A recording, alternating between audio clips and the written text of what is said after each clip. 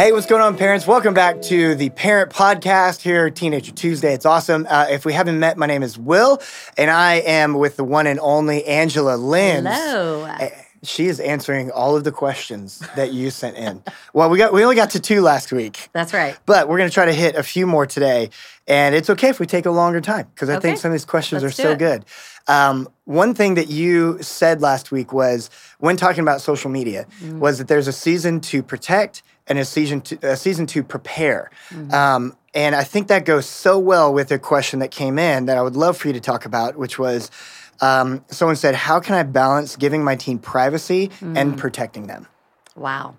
That's a hard one. That's a tough question. That's a very tough question. Especially to answer in a couple minutes. Yeah, for sure. I'll try to go quickly. Yeah. Like we said last week, I have 2 16-year-old boys and a 17-year-old girl. And so my first job as a mom, I believe, and as parents, is to protect our kids. It's the very first job I think we have. I think that, and I do want to say this real quick, Will, that what we do may not work for other people. Yeah, like what my husband and I choose to do in our family, it may not work for you, and that's okay. There's no right or wrong. I think we're all fully equipped to parent the kids that we have. So we are just sharing kind of our experience. Privacy, my kids have known from a very young age that mom and dad are going to know what's going on. Yeah. Okay. Yeah. So we had conversations. What kind of privacy are you talking about? Let's talk about phone privacy. Yeah. When my kids got phones, when my kids got phones, we set up contracts right at the very beginning. We laid out what time they were going to turn their phones in. Obviously, those times have shifted a little over the years as they've gotten a little older. Sure, yeah. But we laid out our expectations. This phone is our phone. We're paying for it. You get to use it. Yeah. And that mom and dad have the right to look at your phone at any point. Now, throughout the years, they have built trust with us. And while we have some apps and things on their phone to really notify us when there are things on there, for the most part, especially my oldest daughter, who's a senior, I don't really have to look at her phone. I have tapered that off as they've gotten older. 7th grade boys, look at their phone all the time. Yeah, well, every night. I like how you're saying, like, you set the expectation of it. Yes, because then it's not like a sneaky thing. No. You know, you're not keeping a secret from them. Yeah. Saying like, oh, I'm doing it. Because then it feels more, I guess, violating more than I think it would break annoying. trust with my kids. If I looked at something of my kids without telling them ahead of time, I do feel like that would break trust. Yeah. Now, do I have a right as a parent to go in and check anything? Sure. Yeah, but I want to build a relationship with my kid. And that comes first to me. Yeah. So my kids did know from the very beginning when there were private conversations they were having about something their friend was going through. A lot of times they would come tell me, hey, Mom, so-and-so is going through this.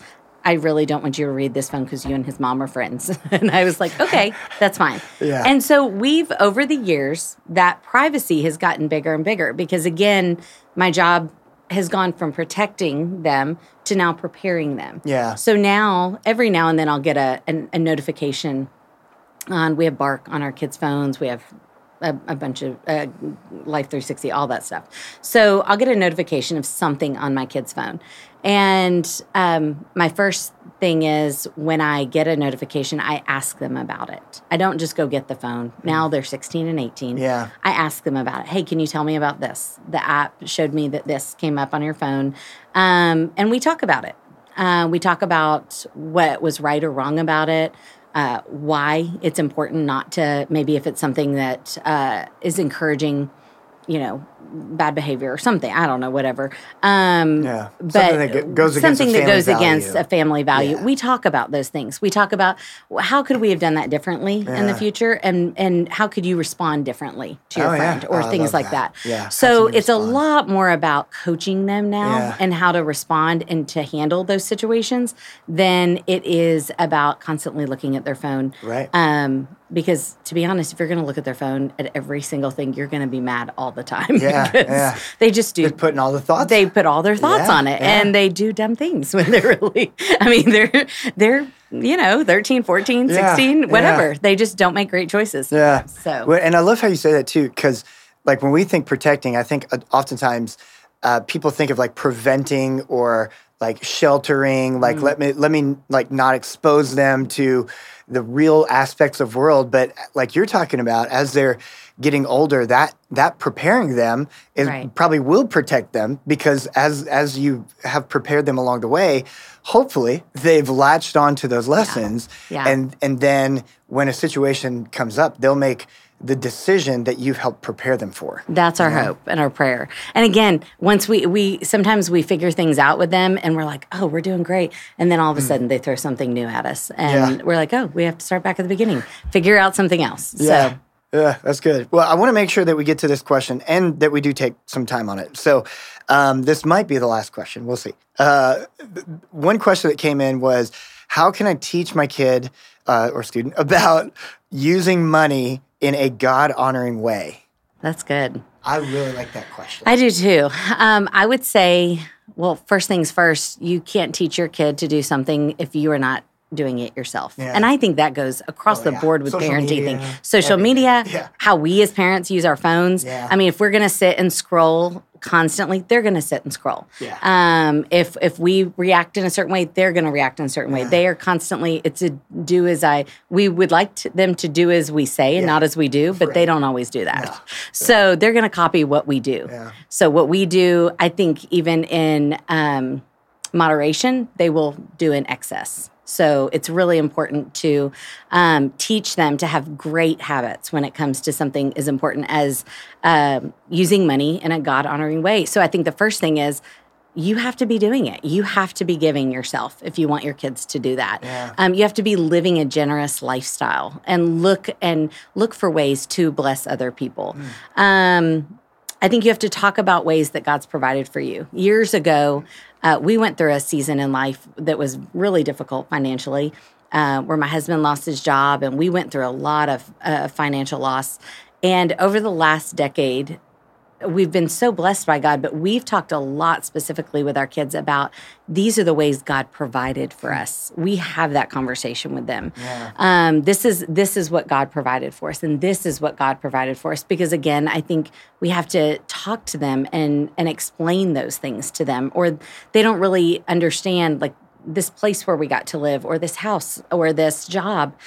To them, it's just a job. But for us to put a definition on it of this is a blessing from God. This is provision. This is what provision looks like, is a job to be able to earn money to then pay for things. Yeah, that's how we do it. So it's not our money. No, exactly. Yeah, it's God's money. Exactly. So you have to talk about it. And I also think it's really important to help your teen look for ways to bless others. Yeah. You will be shocked at how much they love doing this. Yeah. We started when they were really young, doing these Christmas Advent things. So like, I wish we did it all year round. We really should if we were really good parents. But at Christmas time, we would go do things like we'd go back to the NICU where my twins spent weeks when they were born, and we would tape dollar bills to all of the vending machines. Yeah. Oh, they were so excited. Every Christmas, we'd go tape dollar bills or like gift cards on all of the Sonic drive-in bays. And then that kind of grew to doing, things like Operation Christmas Child and boxes like that. Well, a few years ago, once our kids were kind of in the age of earning their own money, babysitting and doing odd jobs and allowance and things like that, we challenged them at Christmas that instead of buying random gifts for each other, which it would be, like junk, more crap in their room. Yeah, from Dollar Tree. Exactly. We challenged them to take money of their own that they earned and to find someone to bless it with. And we were not going to tell them how much to spend. We were not going to tell them who to give it to, but we wanted them to pray about it and to see who God laid on their hearts. Yeah. And we were totally shocked and pleasantly surprised, just so happy that they actually didn't just participate in this, they were excited about this. Wow. And they gave more than we expected that our kids would give. They were so intentional with who they chose. One chose one of our police officers on Wednesday night. One of my other kids chose a family who fosters, just to bless them with a date night, a gift card for dinner and a movie. And so one of the other ones chose, I think, one of their custodians at school whose family had just had a house fire. Oh, wow. And they were so excited to give these gifts to them. And I think it was probably one of the first times that I mean, they enjoyed it as kids, but like as little adults, that they really had that feeling of like, this is what it feels like to give to somebody else. This is the joy that you get when you give to other people. And I think when you challenge them and encourage them, help them make a plan to do those things, they will get so much joy out of it. And I think when you have milestones like that and experiences like that, it builds into the next thing, which I would say is help them build healthy habits. When they are earning money consistently, a lot of times my kids' money would come in and out on like on just their debit card, their green light or their bank card or whatever. And they'd be like, how do I tithe with this? What do I do with this? Like, I can't get cash out. Nobody ever has cash anymore. So we had to sit down with them and help them figure out, okay, this is how you log on. This is how you do online giving. This is how you can do text to give. When are you going to do this? Like, make a plan, put it in your calendar. They don't naturally think to do that. But if we take the time to help them make a plan, they really will be intentional with it, and they just build healthy habits that will then continue, hopefully, into college and adult years. Because one day all those decisions will are be on them. Yeah. And I don't get to choose it anymore. So that's just what we've tried to do. We haven't always gotten it right. We've messed up more times than we'd care to count. But again, like I said, you turn around and you try something else. You try something else and you keep trying to find ways to connect, to find ways to point them to Jesus, to try to find ways to help prepare them for what's coming up. Because all too soon they're going to be moved out, and I want to make sure they have they're fully equipped. For real life as an adult. And I mean, that generosity piece is so huge. Little, big, doesn't matter. I want them to be kids who grow into adults who are generous. I love that. I love that. Angela, we are out of time. We're overtime. We're overtime. Thanks, guys. Thank you for joining us. Absolutely. On the Parent Podcast. Thank you. You want to sign us off this week? I'd love to. Thank you. I'd love to. I know. I got it. He thinks I'm so old. I put it in big font for her. He did. I appreciate it because I didn't bring my readers this week. So parents, just to remember, you can do this. You're not alone. God is with you, and so are we. Have a great week.